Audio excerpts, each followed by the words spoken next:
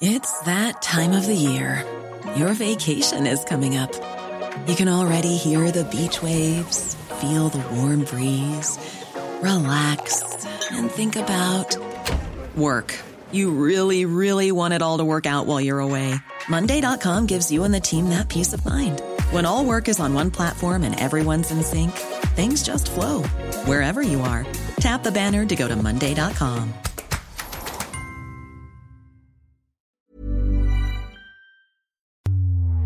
How do you create a Premier League miracle like Sheffield United? Well, we've got club legend Nick Montgomery with us on this episode of the Gangapod to take us inside the success at Bramall Lane. David Weiner with you to take you through that chat alongside Michael Bridges once again. A lot of fun, a lot of banter, a lot of great football discussion coming up, so let's get right into it.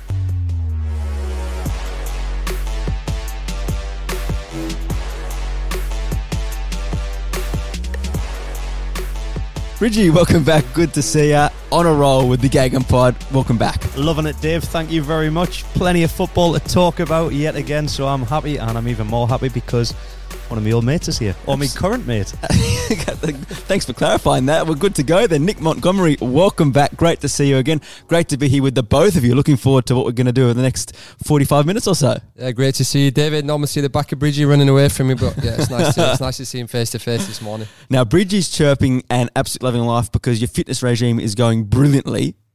Nick's loving life because Sheffield United are going amazingly. We'll give you 30 seconds to talk about why you're chirping, Bridgie. I'm chirping because I've actually lost a little bit of weight, Dave. I set a target of 7 kilos. I'm down 4, mate, and the reason I'm doing it is going to represent Leeds United against Bayern Munich at the end of March, and thankfully at this moment in time the diet's going well, the fitness regime is going well, and I'm popping as many cod liver oil tablets because the joints are killing. Tell you what, we're worried about where you were playing in the Football for Fires game. Keep going, you'll be on the wing doing shuttles up and down the touchline. No, I won't, because have you seen the lineup?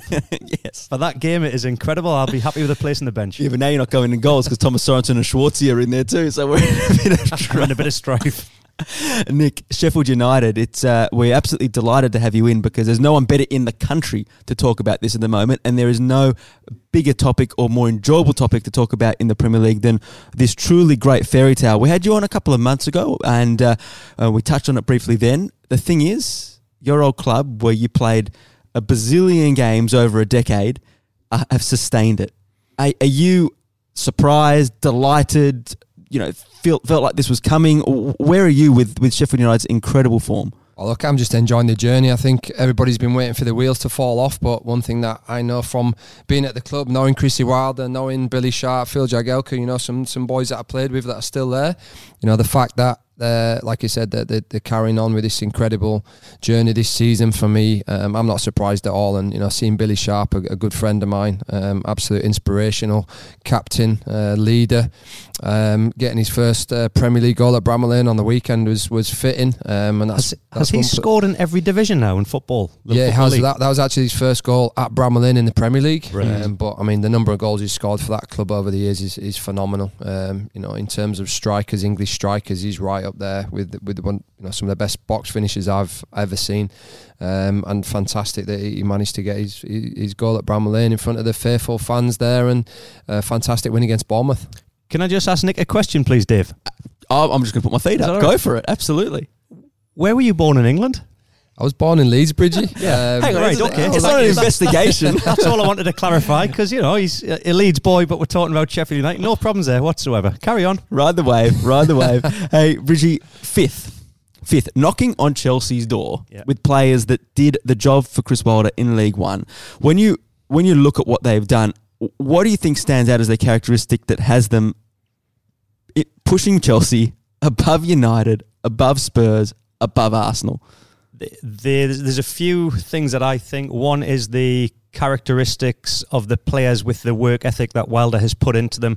The players kind of know that they are not on the same level ability-wise as an individual. As a collective team and a squad, this guy has got them ticking like you would not believe. But you can't just go and win a game with a work rate. What they have, he's got a game plan, and the players understand what they've got to do in their moments. And like I say, the overlapping centre halves, and then the defensive midfielder fills in for that player going in. They've just got something unique going on at this moment in time. Bramall Lane, tough place to go to as well. The old school feel, isn't it? Like it's intimidating. And they're on a run of form where they're actually believing that they can go and do it. Now, I left Sunderland in 99-2000 to join Leeds United. Peter Reid we didn't just come up from the division and have success. We went up with Sunderland, we got relegated, we went up. It took a while to get that stability to believe. And, Sunderland got into Europe at one point, which is incredible to think what they did. Wilder's doing this. And I think the way they are going, I can see them, actually, it's going to sound, you're going to think I'm mad, I can see them getting the Champions League spot.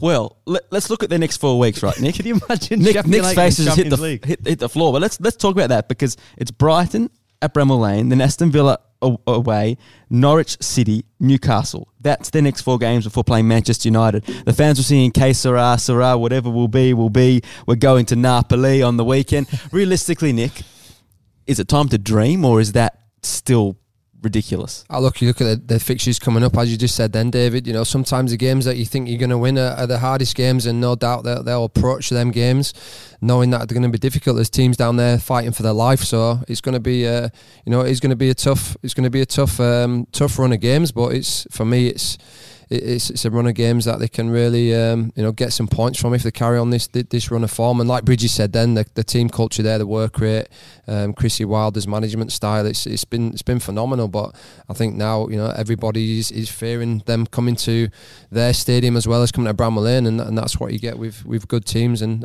for me, they deserve to be in 5th where they are. And Leicester in 3rd, they've got a nice run of games coming up as well. They've only got really City in there that I can see them having trouble with. Chelsea have got to play United and Spurs. And then I look at Everton, who are on a good run of form, Dave. They got Arsenal, Manchester United, Chelsea, Liverpool in their next 4 matches. So everything says that Sheffield United are going to, if they can keep that mentality, which I can't see them not. This is a run of games where they're going, you know what it is? There's actually 4 out of the 5 games there we can win. What's the word on the street? What's the word out of the camp that you've heard? How are they enjoying the ride, and how are they responding to all of a sudden exposure, which just does bring inevitably a bit more expectation and pressure? I think, let's say, the first couple of games back in the Premier League this season, they were a little bit tentative, but I think once they've got on the roll and obviously found the confidence and that momentum that's carried them through the leagues the last couple of seasons, they've gone on. And I did actually speak to Billy Sharp, it's probably 2 days ago. They're in Dubai at the minute having a break, obviously getting out the poor weather in England. Yeah. We've had flooding here, they've had a lot of flooding and bad weather there. I think a little bit of snow's landing as well, so... Chrissy took him to Dubai for a little bit of a break. I spoke to Billy and he said it was good for the boys to refresh, and I think they've done a little bit of team bonding there, something Bridgie knows all about from his days at Leeds. But I think that's one thing when you did see the promotion last year with the Blades going up, the party went on, I think, for about a month. So good on them. Yeah, exactly. And they are, people will turn their nose up at that now in modern day sport. They shouldn't be doing this, they shouldn't be doing that. But for me, you can't put a price on that culture and getting the boys together, and you see that out on the pitch. And for me, that speaks volumes of where they are. So good on Chrissy taking the boys on a break over there and getting a little bit of sun, and no doubt they'll come back refreshed and ready to go again. Chris Wilder, he is so central to the story. Tell us a little bit about the man and how fundamental he's been to this. Because, Bridgie mentioned the overlapping centre-backs. We've been talking about that since round 1. No one's been able to stop it. Yeah, look, Chris is a great guy. When I joined the club, he was there as a player. He went on lower leagues, Halifax Town, Northampton. He really did go through the lower echelons of English football. And to be honest, one thing that stands out about him, he's just honest, hard-working. I was fortunate that every time I go back, I go in and watch a first team train and spend a bit of time with him, which is nice. But he's just a simple, honest guy that, like you say, he understands what it takes to win football matches, and he's done that in every league that he's been in with promotions at the club. So he's just a good guy. He's a good guy, and I think he's loving every minute. Just Sheffield United fan through and through. And to be honest, it's a dream for him. But in terms of the formation and the style of play, it's something that they sort of designed. But like you said, it's took some top world class coaches and Bielsa, Klopp, and Pep Guardiola to comment on it. So I think Chrissy probably goes to bed at night thinking he's he's a football genius, but he'd probably just have a beer in a local pub and have a laugh with his friends, because that's just the sort of guy he is. And that's the the humbleness of the man, but he's got the honesty. When he see him have a bad game, he doesn't come out and bullshit it and try and sugarcoat it. He says, we've got to do better in this department. We weren't good enough. We didn't match them here. And I think you like it because he's consistent with his messages. He never takes the whole team down as a whole. And I just like what he's all about. His interviews are fascinating. I used to love the guy Ian Holloway when he was there, but everything seemed to be a bit of a joke, whereas Wilder can turn it on and off, and I think that's a very, very unique thing he's got as well. He's learned how to handle the English media so quickly when he's been put in the spotlight, and that is not a lot of things that a lot of managers have been able to handle, and he's done it. I think, like you said then, the one interview that stood out to me, and I did actually I texted him after the interview and said, really enjoyed listening to it. And that was after Liverpool, where they went to Liverpool, and he felt that out of all the games this season, that was the one game that they didn't, as he says, lay a glove on them. They didn't get tight to people, all the basic things that you want in football, blocking shots, tracking runners. They didn't do that in that game. And that's what that's what they've built a success on. But when he came out afterwards, there he said about youth coaches now in academies saying that it's all this technical, tactical, and he said it doesn't matter, because if you can't run backwards and forwards and tackle people and block shots and pass a ball, then you can forget all the other stuff. And for me, the way that I've been brought up in football and seeing that and seeing the different versions of like I say, coaches always gone on about the tactical elements and technical, and for me, I've always said, but if you can't run and you can't do the basic stuff right, then that doesn't really matter. It's immaterial, isn't it? Yeah, it's immaterial, and I think when he came out with that, I think that went around the world, and it was a bit of a talking point for coaches all over the world who have probably been really caught up with the technical, tactical side of it, and at that level, you have to have everything. Got a similar mindset in the defensive aspect as Bielsa, because Bielsa's one for the defending. He said, if you can't get your shape, it's not about your shape and your tactics initially. It's about how hard are you going to work to get back in numbers. And that's a very similar mindset on that side of it. You've got to do the basics right. Okay, so Sheffield United, ball boy, coach, player, doing brilliantly there. Just signed till 2024. Manchester United come knocking. What do you do if you're Chrissy Wilder? You stay at Sheffield. Like I said, it's it's his boyhood club. He's dragged them through 3 divisions, and now he's enjoying that success. So I think in future, on the back of what he's done here, I don't think he'd ever struggle for a job. But for now, he needs to enjoy the ride and really see if he can make history at the club. He wants to manage a team that's going to be in Europe, so he'll be staying at Sheffield United. Ooh, boom, boom. Bridgie, Jurgen Klopp, Chris Wilder, Manager of the Year. Jurgen Klopp. Because of what they have done this season, at 22, is it 22 clear at this moment in time? Think of the history that Liverpool have had, the hurt that the fans have had, what it has taken to get them to this moment in time. I'm not taking anything away from Wilder and what Sheffield United have done, but Liverpool winning the title by the amount of points that they are at this moment in time, if they go on to win it, Dave, obviously. If they don't go on to win it, Wilder will get it and should get it. But when they do, which I think is inevitable, Klopp, for me, has been magnificent. They've only dropped 2 points. Please. You can't even touch that.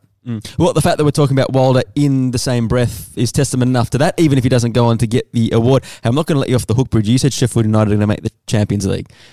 Who are they making it at the expense of? Chelsea. So current as per Liverpool, City, Leicester, Sheffield United. You buying that, Nick? Yeah, I'll take that. Yeah, I'll take that. I'll shake Bridges' hand on that one, and look, it'd be fantastic. Yeah, like you said, Klopp, they're different class. Liverpool, phenomenal, but spending 35 million and having the season that they're having now, Chrissy Wilder deserves a big accolades for what he's done. Don't get us wrong, there should only be one team in Yorkshire playing Champions League football, and that should be Leeds United. Let's just get that straight. All right? We'll come back to that in a second. Before we move on, as a great chat, a bit more in depth than usual, but why not when we've got a club legend here to talk about it. Europe is an interesting poison chalice for clubs like Sheffield United. We've seen it with Burnley. We've seen it with other clubs that have had that, whether it's Europa League or Champions League. How would they cope, or what would that do to the club? Champions League is really still dreaming. Europa League is actually quite realistic. Is that going to be a poison chalice? Can the club cope with that if that happens? You're talking about squad depth there. Once you get into them Champions League, Europa Leagues, you've got to have strong squads. You're doing a lot of travelling. It's more games. It's testing on everybody. And you look at the top clubs; they've got players that have experienced that. But yeah, that's something nearer the time. If that was ever the case, then they'd really need to look at strengthening the squad and bringing in some good players, some better players that can help move the club on. Because Bridgie will tell you, once you start travelling midweek and in the Premier League, you've chuck that in with the amount of games, cup games, Premier League, Champions League, Europa League, it becomes it's a different beast. Yeah, and the other side of that, we really struggled with in our first year of the UEFA Cup with Leeds United, having not been there as a player and the coaching staff never been there as coaches. Behind the scenes was the things that go with it, taking a security team with you to stop the knocks on your door for the food, to stop the fire alarms going off, to keep everything in-house, to take your own chef for just in case anything went on like that. Man United had that because they'd been there before. We didn't. We did struggle a lot with the travel, even though we got the semi-finals. But the following year in the Champions League, having that little initial season in the Europa League now, the UEFA as it was, stood us and put us in good stead for the following season and that. So that's the only thing that you learn as you go, and it's how you adapt to that. And I thought it would have affected Wolves, but it doesn't seem to have done that this season. They've handled both situations really well. So we'll see what happens with Sheffield. Watch this space. Love a bit of a fairy tale, and Sheffield United aren't the only one. It's in this time where we see so much dominance. It's fascinating to see that each one of the big leagues does have a club that's sort of bucking that trend a little bit. Getafe in La Liga, they're in the Champions League spots. Hellas Verona just knocked Juventus off and have drawn with Lazio in the last couple of games in Italy. I mean, that was remarkable. That was one of the games of the season. How good was it? It was a great weekend in Europe. It was the atmosphere in that game. The manager, Juric, had only ever beaten Juve once before in his career at Genoa. Yeah. And the performance that they put in off a run of games where they'd gone 7 unbeaten, going up against the league leaders, they dominated the first 30 minutes of this game like you wouldn't believe. And then Ronaldo, 10 and 10, you're thinking, oh, here we go, Juve. But they did not give in. They were relentless. And it was almost like a Sheffield United performance by them. They just kept going. They worked their socks off. And he had a tactical battle against Sarri that worked. Yeah. Ronaldo didn't defend on the left. They got everything on the right-hand side. That for me, if anybody gets a chance and you want to watch a game of in this area that was magnificent, was that, and also the Milan derby. Yeah, well, that was magnificent, which is a great segue for where we're going to go next, Bridgie. But Hellas Verona, 5th in Serie B last year, got promoted, and now they're knocking on the door of the European places once again. Rightio then, give us an answer. The Milan derby, Bridgie, that was one hell of a game. That 4-goal second half from Inter Milan to come back from 2-0 down was just entertainment plus, and the star of that was Romelu Lukaku. So I'm going to ask you, Romelu Lukaku's reinvention at Inter Milan is what it should be. And Man United getting rid of him. I can't believe that you would actually sacrifice and get rid of a player that is so good with his back to goal. His goal scoring record is tremendous, and when you supply him and get him service, he's going to score goals. And he was absolutely dominant. He's a powerhouse. He holds the ball up. He can run. The pace that he has, he's so strong. His only weakness is his right foot. He doesn't seem to have one, and everything's on his left. He doesn't need one. He's got everything else. And the way he has gone, and he's gone there with a hunger in his belly to prove a point. And less of a belly. And less of a belly, correct, yeah. And I think that's come with accountability. Solskjaer, maybe he was just not as demanding on the boys. Conte is. And that's if you don't work for that man, you're going to be in trouble. And I just think it's been absolutely brilliant. But I believe that's where he should be, and that's what he is all about. So it was just a matter of time. Do you think, Monty, because you spent a bit of time around United, around that sort of circus when Lukaku was there in Perth but not playing, and you had the opportunity to go watch in close quarters. Did United have a choice with Lukaku, or do you think it's now something in hindsight they wish they maybe had pursued with him to keep him part of their plans? Look, if I was to finish that sentence off that you mentioned there, for me, he's a happy player now. When I did see him in pre-season, he didn't look happy. He's carrying a little ankle injury. He wasn't training, and obviously the media. We all know what the media circus is like. I think once that gathered a little bit of momentum, possibly he wanted a fresh start as well. And I can't see him falling out with Solskjaer. But look, like Bridgie said, there he's a number 9. He's powerful. He's gone there. He's lost a little bit of weight and he's on fire. So again, you can't always say if he'd stayed at Man U would he been the same player, because we know players in the modern game, they're temperamental, and for whatever reason his mind wasn't staying at Manchester United. So I think they did the right thing by letting him go, and it just shows when you get a player happy in a new environment and everything sort of everything fits in. That's the result you can get, and like you said, he's been immense since he moved. Yeah, absolute powerhouse. Moving on, if England were to pick an 11 tomorrow, a first 11, Bridgie, what would that look like? Well, I can't just come up with this on the spot for the people that are listening, because it would be too hard to. You give us a little bit of a 30-minute window to come up with preparation something. Preparation is key. Bit of preparation, yeah. And then I'm thinking, oh my God, there's a lot of injuries. This is why Dave has put this across. So if England were to play tomorrow, in goal, I would have Henderson, and not Jordan Henderson. Yeah. That is the form that Pickford has been in. I said that I would pick him on form. He hasn't been performing. He looks underdone. He's had a go at the English media, and so that's why I would put him in there. I'd have Alexander-Arnold at right back, Harry Maguire at centre half. I would not have Stones in there. Mm-hmm. I don't think his form is good enough, even though Maguire's has been questionable. I just like what he does for England. He can drive the ball out. He can run it out. He's strong. Alongside him, left side stopper Mings. Okay, not Joe Gomez? No, I've gone for balance. I'd have Mings. He's a bit more of a left-sided stopper. Bearing in mind, I've gone a 4-3-3. Left back Chilwell. Screen in the back 4 would be Henderson. And this is where I'm going to throw a spanner in the works here. 2 attacking midfielders who I absolutely love is Maddison and Grealish. I think Grealish is at Aston Villa. He should be at Man United. He should be at Tottenham Hotspur. He should be at a bigger club. Absolutely brilliant. Sancho on the right-hand side. Yep. Hoping to see him in the Premier League next season. God knows what. Yeah, so do I at Chelsea. God knows what the price is going to be. And up front, Harry Kane is out injured. So I've gone with Danny Ings. Righto. Could have gone with Calvin Lewis, Tammy Abraham, but I just feel Ings has got something specially linked. I think he would link up well with these 3 and Sterling on the left-hand side, even though his form is down. Throw in there Oxlade-Chamberlain on the bench, Winks, Ali. Oh, who else have I got there? Mount. But that would be my starting 11. Yeah, right. Because, of course, I guess the challenge with that exercise is no Marcus Rashford, no Harry Kane, Sterling, as you say, not at his best. Stones, the form of Pickford. Yeah, so you've got a bit to think about. You threw one out there, Dave. It was not bad, mate. Not bad like that. Monty, would you take Bridgie on at the selectors table? Yeah, look, we spoke about this before coming on the show, but I agree with Pickford. I think you just putting him out in terms of getting smashed by the media. Yeah. So it's probably good that you leave him out for a little bit. Obviously Alexander, different class. Moving forward, the one change that I probably would make is probably Winks for Grealish. I think Grealish is someone that could be involved and come off the bench. But yeah, I agree, Sancho. But for me, I get Billy Sharp in there. Why not?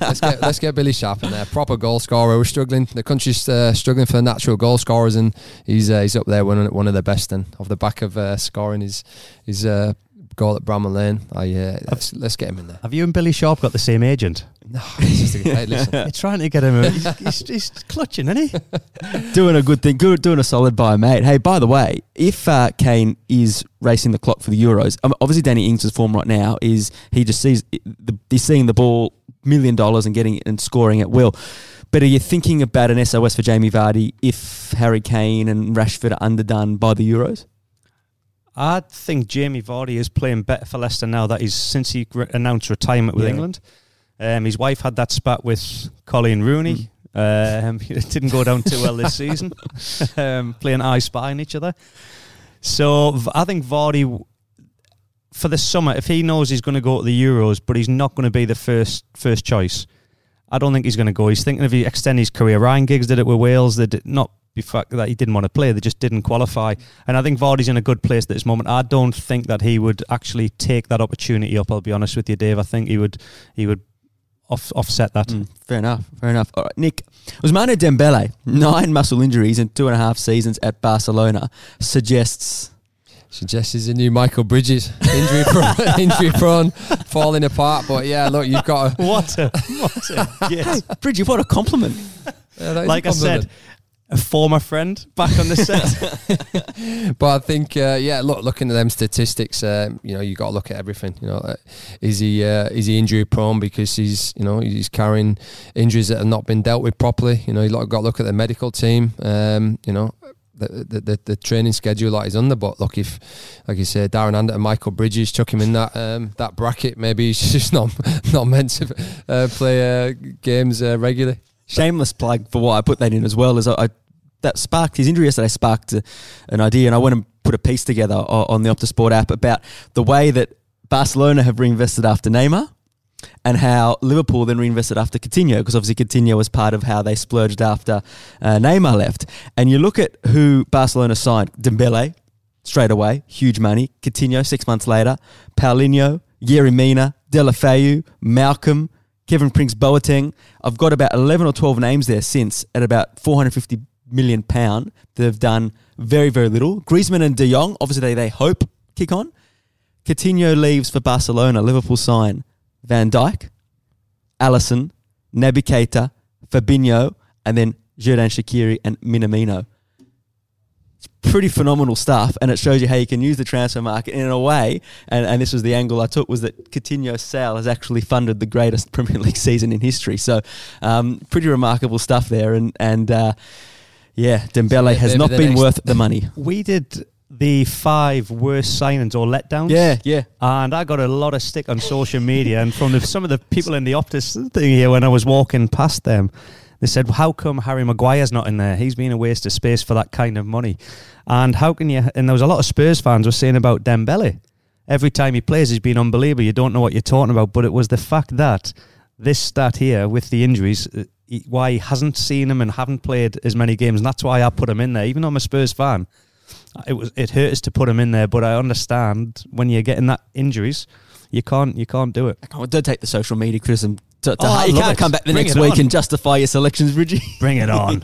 Maybe the next bit of business Barcelona will be doing is to recruit the recruitment people at Liverpool. Yeah, they could do Could a start lot, happening. and they could do a lot worse. And some of the stats in that article, I can't remember off the top of my head, but the amount of games Dembele has missed, and I think he's only started and finished 10 games since that time. So, yeah, not the greatest investment. Bridgie, to you, Leeds fans should Get behind the club and believe that this is the season. But is it? I believe it is. Yes.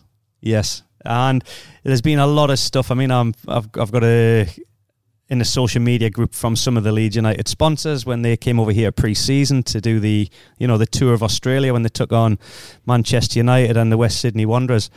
And some of the negativity that comes on social media as soon as the results start going, oh, it's another crap season, oh, this is going to happen, it's this, that.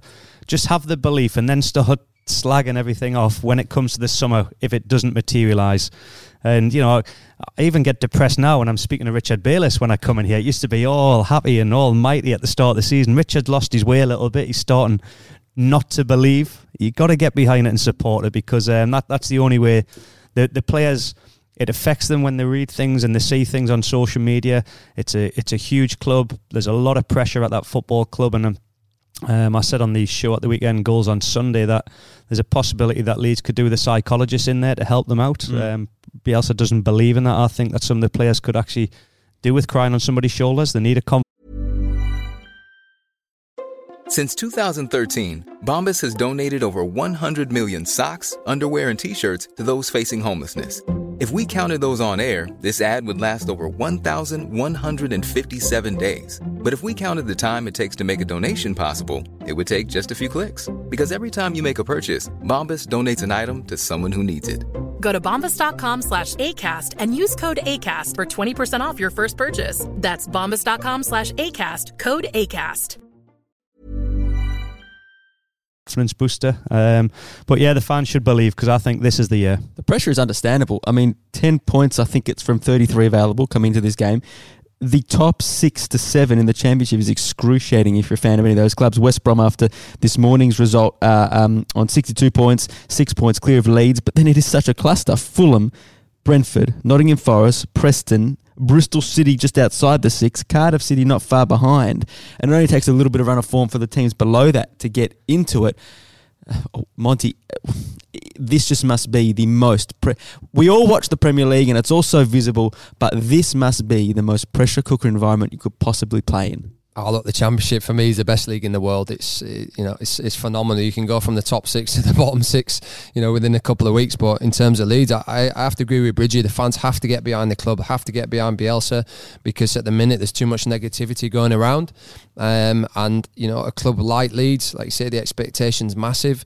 The fans can really be a help or a hindrance. And like you said, the stuff going around on social media is, the players read that. These days the players read that stuff on social media, and they really need to, like I said, get behind the team, because they have got a fantastic team. The playing style of Bielsa is good, but for me, like Bridgie said then, the players look a little bit burnt out. This happened last season. I remember they lost against Sheffield at Ellen Road, and then after that it was sort of, they capitulated. So again, the players need a little bit of help and a bit of support, because mentally I think they're all struggling now, and Bielsa's playing style and training and way of coaching is demanding, and I think he's taken a lot out of the players. When it works, it's phenomenal. But when times are hard and teams are possibly starting to work out their weaknesses now, and again, it's going to be a crazy end to the season, because there's hardly any points separating the top half of them teams, and it's, like I said, it's the big prize at the end is the Premier League. So, and West Brom they were clear of third. They've had a bad run of form over Christmas, New Year, so that's really brought the top 7 into contention for automatic promotion. So, yeah, get behind them, support them, and fingers crossed. Speaking of pressure, I heard a Times journalist talk about going to the Bielsa's press conference before the weekend, and he said, I'm not on the beat writer. I came in because obviously Leeds is now a massive story. We're not talking this because just you're here or Richard Bayless likes Leeds. It's a massive story, a massive club that hasn't been in the Premier League for so long. And he said he walked into that press conference and you could feel the suffocation of the pressure that was surrounding Bielsa. And they asked something about the new signing, John Kevin Augustin. And he said the answer from Bielsa went for 25 minutes, almost as if he had to justify why he hadn't played him, why he signed him, and so on. And he said you could just feel it around there. So it's interesting that you say get behind them, but you can just, the more and more you read and see and watch, you can just feel the tension. And it's actually going to be a remarkable achievement if they actually, as humans, can get through that pressure and finally get that coveted spot in the Premier League. Well, I'll have some more info when I come back after the trip over there, because I'm going to hang around the training ground for 3 or 4 days. And they just need you in a clown outfit just to go in and brighten the mood. And if I do come back with an oxygen tank on my back, it was suffocating. That'll be fascinating to hear about that when you go over there, Bridgie. All right, gents, move from the Championship to the Champions League, because we cannot wait, because by the time the next Gagan Pod comes, we will be reviewing the first set of fixtures in the round of 16 on Optus Sport. It's absolutely brilliant stuff. By the way, guys, after this morning's Women's Super League action that was on Optus Sport, we go from now until, well, I can't even count the days, but I think it's like 10 or 11 days straight of live football on Optus Sport, because the round starts with a Friday night game, a Saturday morning game here in Australia. We have a Monday night game, a Tuesday morning game here in Australia with Chelsea against Manchester United, the 3 days in Europe, and then the J-League on Friday night and Sunday afternoon on Optus Sport. So it's absolutely ridiculous, but the Champions League, of course, is the cream of the crop in there. Game by game, we're just going to go with the first match week, of course. Atletico Madrid versus Liverpool, the champions. What are you looking at this one, Bridgie? Absolute classic. And, it's on the week to think what Liverpool are doing in the Premier League. These teams have come up against each other. They've got 1 win each and 2 draws in the Champions League. But Atletico's form going into this one's not good. 2 wins, 2 losses and a draw. And Liverpool, as you know what they're doing, is incredible. They just don't know how to lose. So I looked at something this week and it was about managers' salaries. Yeah, we talked about this madness. And Simeone was, what was it, 42 million? It's 43 million euros, yeah, which is double any in the clear, yeah. In the clear. And I really thought this season they would have had a go. They made a big play with the signings. Something's not going right. It just hasn't quite gelled. Yeah, they're still sitting in 3rd position there. 4th position. Getafe ahead of them. But they're nearly 12 points or 13 points behind Real Madrid. Now, that's not good enough. So I feel Liverpool have got a huge opportunity to go there and get a result. I think a draw is a good result for Liverpool. And yeah, let's see how that. I'm gonna say it'll be a 2-2 draw. 2-2, because the interesting thing here is you get Atletico. They were the team you wanted to avoid, or probably the last 5 years. But if you're going to ever get them early in the knockout phase, you'd say it's not a bad draw for Liverpool.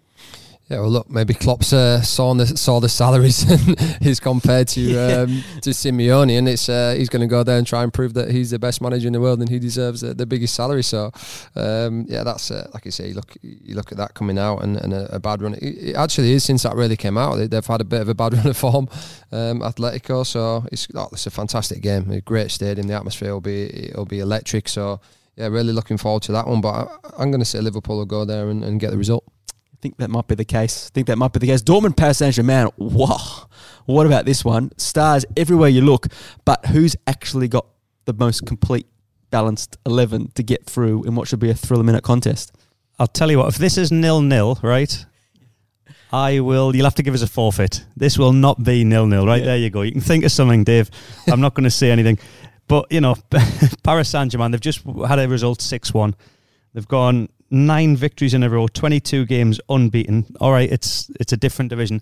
But Dortmund have lost the last 2 matches. And the last game when they conceded 4, it was a 4-3 classic against... Unbelievable. By Leverkusen. An unbelievable game. I really like Dortmund this season. I just think they're leaking far too many goals, and I think Paris Saint-Germain will fancy their chances going there to get a result because Dortmund cannot defend. Yeah, 0-0. I think you're talking 5-5. Like, this is going to be crazy entertainment. But this is the phase where, for all the stats that Bridgie just reeled off, Nick, Paris Saint-Germain have a noose. They crumble. They don't have the mental strength. How does Thomas Tuchel, can you see a possibility that all the stars he's got, all the riches he's got, do they have the mentality to get through on this stage? Yeah, look, I think, like I say, it's going to be stars all over the pitch in terms of world-class players. It's going to be a really attacking game. And like I said, Dortmund, they cop a lot of goals, so it's going to be interesting. Obviously, Haaland, be a big spotlight on Haaland as well. Fantastic young player. He's the next up-and-coming superstar. So no doubt he'll be out to try and get his name on the score sheet. So yeah, it's a tasty fixture for sure. Haaland versus Mbappe. The next Ronaldo versus Messi? Oh. Yes. Yeah. Without the goal scoring machines, abundance of ability, and 8 goals, 4 games, and he's only started 2. Yeah. I know his dad very well. I'm looking forward to catching up with Alfie and having a chat with him. I know Alfie's dad. His dad represents him as well, so I'm looking forward to seeing him buy a round of drinks for a change, which would be nice. He never used to at Leeds when he played, but hopefully his pockets are bulging after that transfer, so we'll wait and see. And find out what the hell he did with him as a kid to get an absolute monster of a player ready to play Champions League football and score in his teens. Atlanta versus Valencia. The draw has thrown up an absolute doozy here because while we're going to see some massive teams drop out at this phase, one of Atalanta or Valencia is going to be in the quarterfinals. What do you make of the tie? It's an interesting tie, and I feel the way Atalanta are playing at home, they're scoring goals at will, they're playing some beautiful football. These teams have never met in the Champions League. And Valencia's last result, getting beat, was Getafe, I think, 3-0.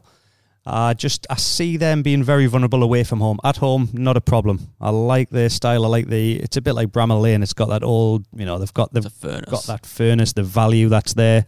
They believe it, but going to Atlanta, I can't see this. This is a home win for me all day long. Yeah, I must agree. Last time I was back on the UEFA Pro licence in England, I went to Manchester City against Atalanta, and the first half they were outstanding. That similar style of football to Leeds, man for man everywhere on the park.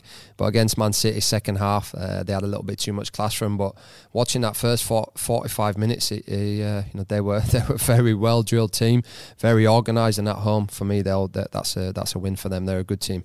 Interesting. Either team could be a smoky in the pack. The winner of this game will be the team that everyone wants to draw, but they will fancy themselves have a fairy tale run. There's always one joker in the pack all the way through.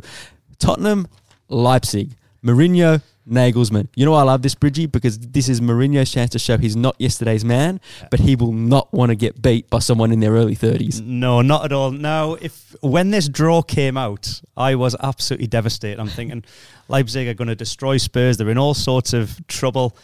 Mourinho's come in. He's steadying the ship. We've got some clean sheets, and Spurs have had a good little run of 3 wins, 2 draws, and since then, Leipzig have gone 2 draws, 2 losses. Now, the last draw was a very good result because it was the first draw away to Bayern, which is, a fantastic effort from them. But I just feel Spurs with Mourinho at home, I'm a lot more confident about this result, and I'm going to say home win. Yeah, look, I think, like you say, the master and his apprentice, no doubt the mind games will have started from Mourinho, but Bridges changed his tune a little bit. I think about a month ago he was a bit negative about Mourinho. I was crapping myself. He was, but like I said, the run of form lately, Leipzig losing 2 games out of the last 5. Like I say, it's probably a good time to play him. It's at home for Tottenham on a decent run of form, and like I said, Mourinho will be desperate to win this one. It was interesting watching them against Bayern because they decided to take a really defensive approach in the first half, which they copped a bit of criticism for, and you just wonder, in a way, if they're going to make a similar mistake against Spurs and maybe miss their moment to go through to the quarterfinals, because while they're in this sort of, they're in this rare opportunity for them scoring at will before this run of form. So curious to see how this goes, and maybe Spurs have got lucky with the draw. You don't know. Well, they didn't at the time, but it's the way it's materialised and developed over Christmas and New Year. Very interesting time. Early, it's very early, and we're leaving the other 4 games for next week's podcast. But just an early tip: who are you fancying at this early stage with the Champions League? Barcelona. I will stick by that. I've said Barcelona since the first round. Yeah, they're not winning La Liga at the moment, and at that time Messi hadn't been involved. He was injured early on the season.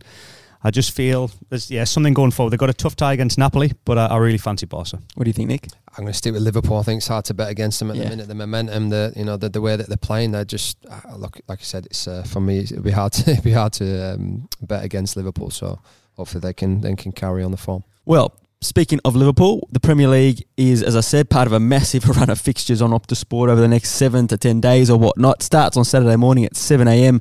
Australian Eastern Daylight Time with Wolves against Leicester City. That's a cracking game. But the headline, no doubt, of the weekend is the Tuesday morning game at 7 a.m. Chelsea at home to Manchester United. Frank Lampard against Ole Gunnar Solskjaer. Ole Gunnar Solskjaer managing a side with the backstory of Mauricio Pochettino starting to surface again and doing an interview saying, "I'd love a Premier League return." Boys, who's got more on the line on Tuesday morning at Stamford Bridge? Wow. It's going to be a great match. There's no doubt about that. I feel Chelsea at home, Stamford Bridge at this moment in time. I can't say why. I'm not going to go into blooming stats and facts and everything like that. I just really fancy Chelsea, Dave. I think they're going to... The first game of the... I think it was first game of the season, 4-0. Yeah. Man United were very, very good in that game. Clinical. Right. Yes. And I just... I don't know how they actually managed to win that game because... The performance as a whole, they were clinical. Performance as a whole, Chelsea dominated so badly. And I was looking at the 2 different styles of play. I'm thinking, Chelsea are going to have a good season this year, even though they've just got smashed, and Man United aren't. I think the return fixture now, they've got a point to prove at home, and I feel Chelsea can go and get a few goals here. Interesting run for Chelsea coming up, Nick, with the United game, Spurs at home, Bayern at home.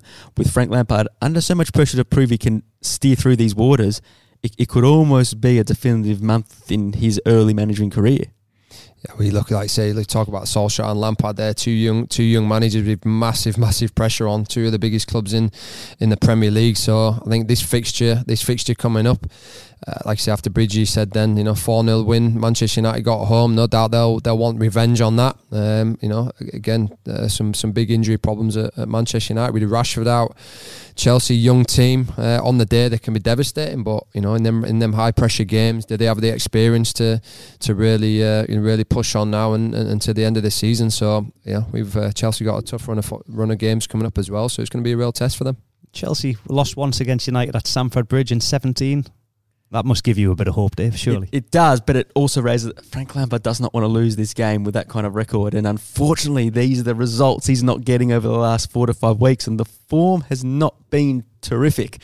The only thing saving Chelsea in that 4th spot is, except for Sheffield United, no one's been good enough to come and knock them off. So I really do hope Frank Lampard can steer the ship and get the team through this period, because they're under a fair bit of pressure. But so is Ole Gunnar Solskjaer. What do you guys make of the Pochettino chat surfacing once again? When did I call it? I would think we were on with Luke Wilkshire or Paolo. Well, about 3 weeks ago. 3 or 4 weeks ago. I just said I think there might have been something in Pochettino's contract that he couldn't go and take another Premier League job. Or something when he'd walked out or left, because he's just waiting. There's been a few jobs available. I think he's just waiting.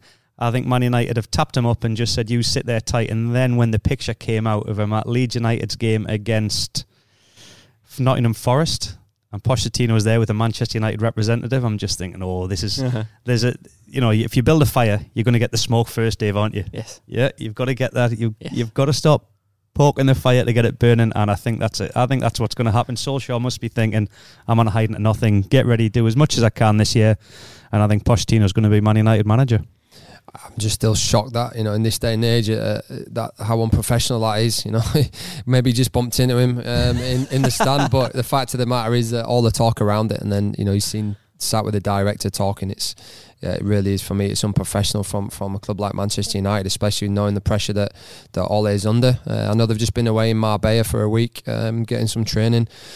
Freshening up, so I think they'll come back. The boys are behind, all in, no doubt. But like you said, whether Pochettino's the man that the owners want in at the end of the season, I think that's it's going to add a little bit of spice to this game against Chelsea on Tuesday. Which way you're reading it? Chelsea home win. I'm going to go for a draw. Be entertaining. 2 teams under massive pressure though, so we'll be very interested to see how that goes. At the other end of the table, things are becoming really interesting at the moment. There's no sort of 6-pointers this weekend, but if we go from the bottom up, Norwich City, Watford, West Ham United, they're the current incumbents in the bottom 3. Aston Villa, Bournemouth, Brighton, Crystal Palace have been dragged into it. It's not complete doom and gloom yet, but they do have to arrest their slide in form. And this is going to be something we're going to talk about each week, you'd think, from now on, because it's really getting tight down there. Fixtures involving those clubs this weekend. Norwich hosts Liverpool. Look, they did push them on the first game of the season, but a lot has changed since then. Aston Villa host Spurs. And the other one would be Southampton, you'd say, against Burnley, but they're both probably fairly comfortable with where they're at the moment. Boys, relegation time. You've both lived it. What are these clubs going through? Oh, thanks for bringing back all them memories, Dave. Have you thought of motivational speaking? Wow. Yeah, cheers, Dave, for that. Definitely not. Monty, should we just go now, eh? Yeah, let's leave. 2 rejects. Well, look, you talk about Norwich there. For me, you've been in that situation. I haven't, not that far adrift, but you look at 18 points. Norwich players are probably thinking, we're going to be down, let's just enjoy the rest of the season. That's dangerous. Liverpool will go there. Obviously, everybody expects Liverpool to win, but we've seen Norwich already. They beat Man City there on the day, Pookie, the boy can finish. So, maybe, like I say, maybe there's a massive upset on the cards this weekend. Who knows? No chance. Bridges brushed that. It's done. No chance. So you want my 3 that are going down? Oh, we already done that. Throw it out. I reckon we're going to change every week, but no. Might as well hear. No, you're solid on it? I'm solid. I'm taking it. Norwich, West Ham, Bournemouth. I'm going to go for Brighton. I'm going to go for Brighton, Bournemouth, Norwich. I think I'm with you, Bridgie. I think West Ham are on a slippery slope. Yeah. And the next few matches, Dave, Man City, Liverpool, Arsenal, Wolves. Yeah. See you later. I feel for them. You're never too good to go down, and they know that better than anyone. Oh, here's a good yarn. So there are fan petitions for Liverpool to sign Steven Gerrard on a free for a week so he can lift the Premier League title with Jordan Henderson and finally get his medal. I think even the club came out this week and said, you've got to be kidding. And do you want us to drop a player for the sake of getting Steven Gerrard back in? First of all, boys, I know you're going to laugh that off completely, but then I want to ask you guys, if you could pick one football fantasy to fill in your career, what would it have been? Oh. Monty, I think Monty when we grew up, obviously the FA Cup was massive. You know that I was in massive competition. Nowadays, it's lost a little bit of the fight that I used to have. But I always dreamt of winning the FA Cup as a player, and I got to the semi-final. We actually got beat by Arsenal in the semi-final at Old Trafford. And we talk about referees. If we find the footage on that, I can't remember the referee actually tackled us. We're on the counter attack. He tackled one of our players, Wayne Allison, the striker. Arsenal went down the other end and Freddie Ljungberg scored, so it was something that I'll never forget. But so close to getting to a final, beating Arsenal would have been good. But yeah, it's for me that's something that I wish I'd have had the opportunity to do. Very, very similar. And I was blessed enough. You've just mentioned the relegation. I was blessed enough to go up as champions with Sunderland on 3 different occasions. Twice as a kid, and once when I returned under Mick McCarthy. That was special, but you get your trophy, you do a bus tour. They're magnificent days that you'll never forget. You get the Premier League. I had the relegation. You get the top of the Premier League with Leeds United at Christmas. You think you're going to win the league. We finished 22 points behind Manchester United. You get to a semi-final in the UEFA Cup. You get to a semi-final in the Champions League. I've never played in a final. A final in the Championship against Charlton, which went to penalties, and we lost that. Mickey Gray's penalty was a disgrace. But again, I just wanted to walk up the steps at Wembley or at some super stadium to go and lift a trophy and kiss the trophy, and I never got to experience that. And it's one thing that I would love to have changed. If you could go back in a time machine and just go and do something like that, it would have been nice. I would have just loved to have played a game. So there you go. You got a bit further than that. So. I've seen you in goal, don't bother. Yep, that's why I'm here. Speaking of referees though, Monty, an Italian soccer referee was banned for 1 year after he lost his cool and headbutted a goalkeeper he had sent off during a minor league game earlier this month. And to add to that, I also saw this morning that Jonathan Moss, the Premier League referee, has been cleared, but there was a report that from Bournemouth's game against Sheffield United that he was actually sledging some of the Bournemouth players and told Ryan Gosling, basically, you blokes are still in the relegation zone, you're going down, good luck to you. And they weren't too best pleased about that. What's the strangest, funniest, weirdest referee run-in you've had in your time? Look, back in the day, the referees weren't mic'd up, so some of the conversations were brilliant. There were some referees that had a bit of banter. There were some that were literally straight down the line and would just ignore you, which frustrated me even more. But the ones that I actually got on with were the ones that would talk and say, hey, Monty, look, relax, And it's like, they talk to you and you're like, all right, no problem. Yeah, free kick, no worries. But the ones that just completely ignore you, again, some of the banter from the referees back in the day was good, but that doesn't surprise me. I just don't know how that's not. Oh, obviously has been picked up by the mic, but it's. I'd say it's good banter if he was hammering him, but Monty had a great relationship with referees because he used to think they were giving cards out like Christmas cards, but the amount of yellows and red cards this man got, he was on a personal level with the referees on a day-to-day basis. Did you know the stat? I never received a red card until I played in the A-League here. So over 400 games before received my first red card. Never. So never. Not even in youth team? No. Probably once, yeah. Yeah, you kick crap out of us. I'm talking about professional football. Yeah. Never received a red card until I came here and received 3. So. It was a horrible place to go as a youth team player at Sunderland. Went to play Sheffield United. They had a guy, Chris Morgan, centre-half, who was an absolute animal, who would kick shit out of you. And then you had Nick Montgomery sitting in the midfield. If you got the ball and you got away from Morgan, that would kick shit out your shins. So it was a horrible game to go and play in. But they both went on to have fantastic careers because they had that mentality and this, the basic side of the game they got right, and then they developed into professional footballers. Brilliant. Oh, Chrissy Morgan, honestly, what a top captain. He captained us to promotion to the Premier League. But I'll never forget. Lunatic. I'll never forget the nicest guy ever off the field. They had the hardest handshake ever. When Warnock signed him, he came in and it was like this ridiculously hard handshake, and everybody was coming out after saying, "My God, did you just crush your hand?" But that was Morgs, and I'll never forget. It doesn't matter who he played against, Alan Shearer, Thierry Henry. He used to shout when the ball was coming in the air. All you'd hear is Morgs, and honestly, it doesn't matter. I'm talking world class players. They would duck because they think he's coming in the back of him. But he was that smart. He'd actually drop off. Yeah. Then he'd receive the ball, and you'd have people like Shearer and Henry with their hands on the head, thinking, "Where is he? He's not coming." But what he would do, he would go up for that first header. When he shouted Morgs, and he would go through you. And then the second one, you go through the striker, and then me in front of them, and I'd get up and probably be concussed. Nowadays, you'd be stretched off. But yeah, the guy was an absolute legend, but absolute beast. For me, he's the sort of centre backs that I'm missing in the game these days. Yeah, Bridgie, you were squeaky clean with the referees, right? Always. And they always protected him. He was on the floor crying. Oh, he's just kicked me. I was trying to get people sent off. Anyone remind you about your position on the table? In what respect? Referees? Well, I got put in my place by Mark Clattenburg. I couldn't believe what I witnessed here. Actually, it was fantastic. And this is Monty. You did have good banter, Mark. Yeah, if you've got good banter and you can talk to a referee, you don't mind it when you get burnt. And this is just a gold comment from Mark Clattenburg. So I was with Jacob Burns, now obviously at Perth Glory, Socceroo. He had been at Leeds with me. We both moved on. I went to Sunderland to play again under Mick McCarthy. He was at Barnsley, and we're playing at the Stadium of Light. Mark Clattenburg is the referee for this game. There was no headsets, there was no VAR, And Mark Clattenburg's from Newcastle. He lived in the Newcastle area, and I'm thinking, this is a strange one. He's allowed to referee a Sunderland game. We might not get much today, but you can't scrutinise that, He's not allowed to referee the games at the minute anyway. And Jacob Burns and me got together. Now, Burnsy was a player that would get around you like a terrier or a pit bull. He'd be in you to be pulling you from, trying to enjoyed the battles. Lovely Burns, battles, even here. I bet. Good. And you can wind him up. So I used to say, I just put something out there, give him a little bit of grief, give him a bit of banter, and he reacted and he came after us and he pulled my shirt and he ripped it.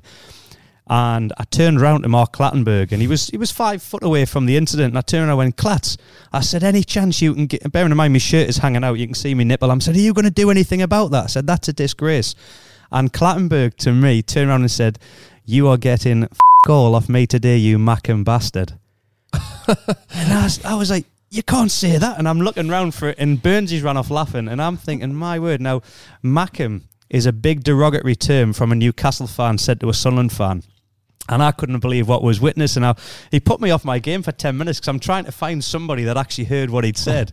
He did run off laughing, Bridgie, because he knew that he'd got you. And then I'm thinking about it as the game developed, and I'm thinking about it. I'm going, he's absolutely burnt me and destroyed me there. So again, it was top banter. You didn't mind that. And I'm just pleased the Sunderland fans didn't hear that, obviously, because Clatts would have got destroyed.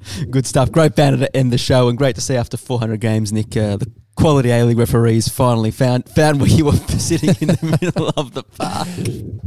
Look, I don't think they were as light-hearted as they were in England. Yeah. Here, bad tackle was I see yellow card.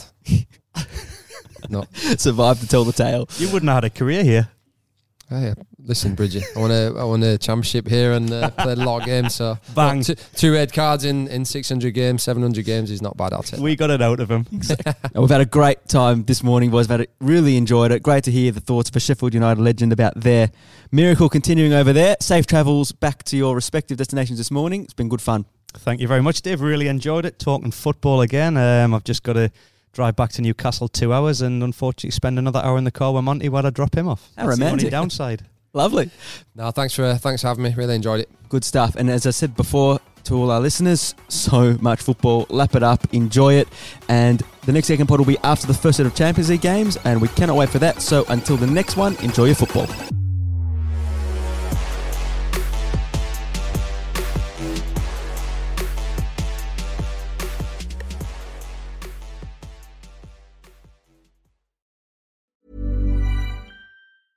Hey, it's Paige DeSorbo from Giggly Squad. High quality fashion without the price tag. Say hello to Quince. I'm snagging high-end essentials like cozy cashmere sweaters, sleek leather jackets, fine jewelry, and so much more. With Quince being 50 to 80% less than similar brands. And they partner with factories that prioritize safe, ethical, and responsible manufacturing. I love that. Luxury quality within reach. Go to quince.com/style to get free shipping and 365-day returns on your next order. Quince.com/style.